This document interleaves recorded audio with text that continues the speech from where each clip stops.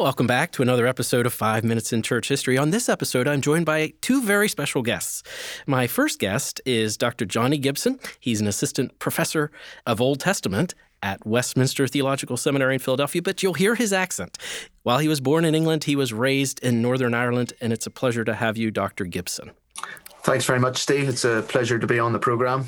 I'm also joined by his co-author, Mark Ernjee. Mark is Australian, but he's currently in the UK. He's an Anglican minister from Sydney, and he's currently undertaking doctoral studies at Oxford. Mark, it's a pleasure to have you on the program. Thank you very much. Good to be here. Well, these two have collaborated on a book that I just love the title. It's Reformation Worship, Select Liturgies from the Past for the Present. I love that it's about the Reformation, that it's about worship, and I love this idea that it is the past for the present. So, gentlemen, let me just turn this question back to you. Why did you do this book, and what is this book about? Well, we're both Christian ministers. I was a Christian minister in Cambridge, England for 2-3 years, and I had sabbatical leave, and I was tasked by my denomination, the International Presbyterian Church in the UK, to put together some resources for liturgy to be used in our churches. And long story short, I happened upon a few rich liturgical sources from the Reformation era, and I went off down rabbit trails and thought it would be wonderful to have all of these liturgies that were written in the 16th century put together in one volume and updated and translated and collated all together for pastors and ministers, as I found it a great help as I was leading worship each week to actually be delving into some of the orders of service and the prayers and the readings and how they thought about worship as reformers in the 16th century. Yes, I mean, I would add to that.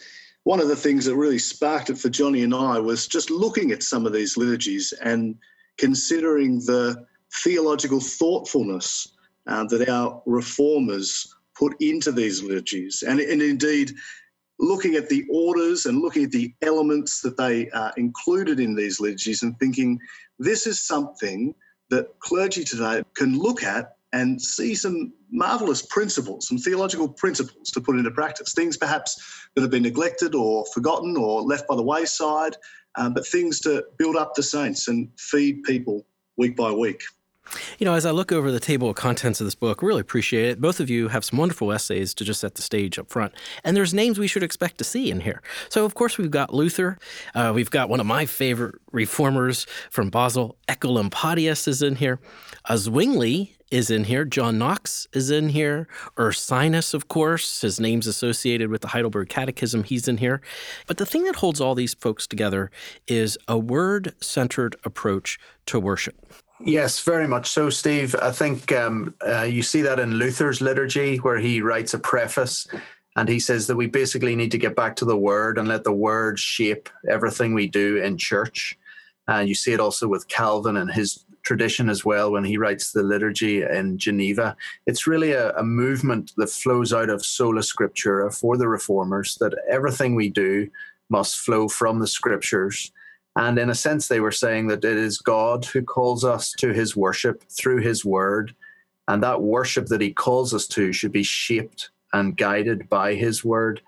And the beautiful thing about these liturgies is that the word is present, not just in the readings that take place during the order of service of the word or at the Lord's Supper, but also the prayers bleed biblical verses. They're full of thoughtful reflection on how the scriptures teach us how to pray and what to pray. Well, we've only scratched the surface here talking about Reformation worship. The good news is we'll be back next week to finish the conversation. You've been listening to Dr. Johnny Gibson and Mark Ernjee about their new book, Reformation Worship. I'm Steve Nichols, and thanks for joining us for 5 Minutes in Church History.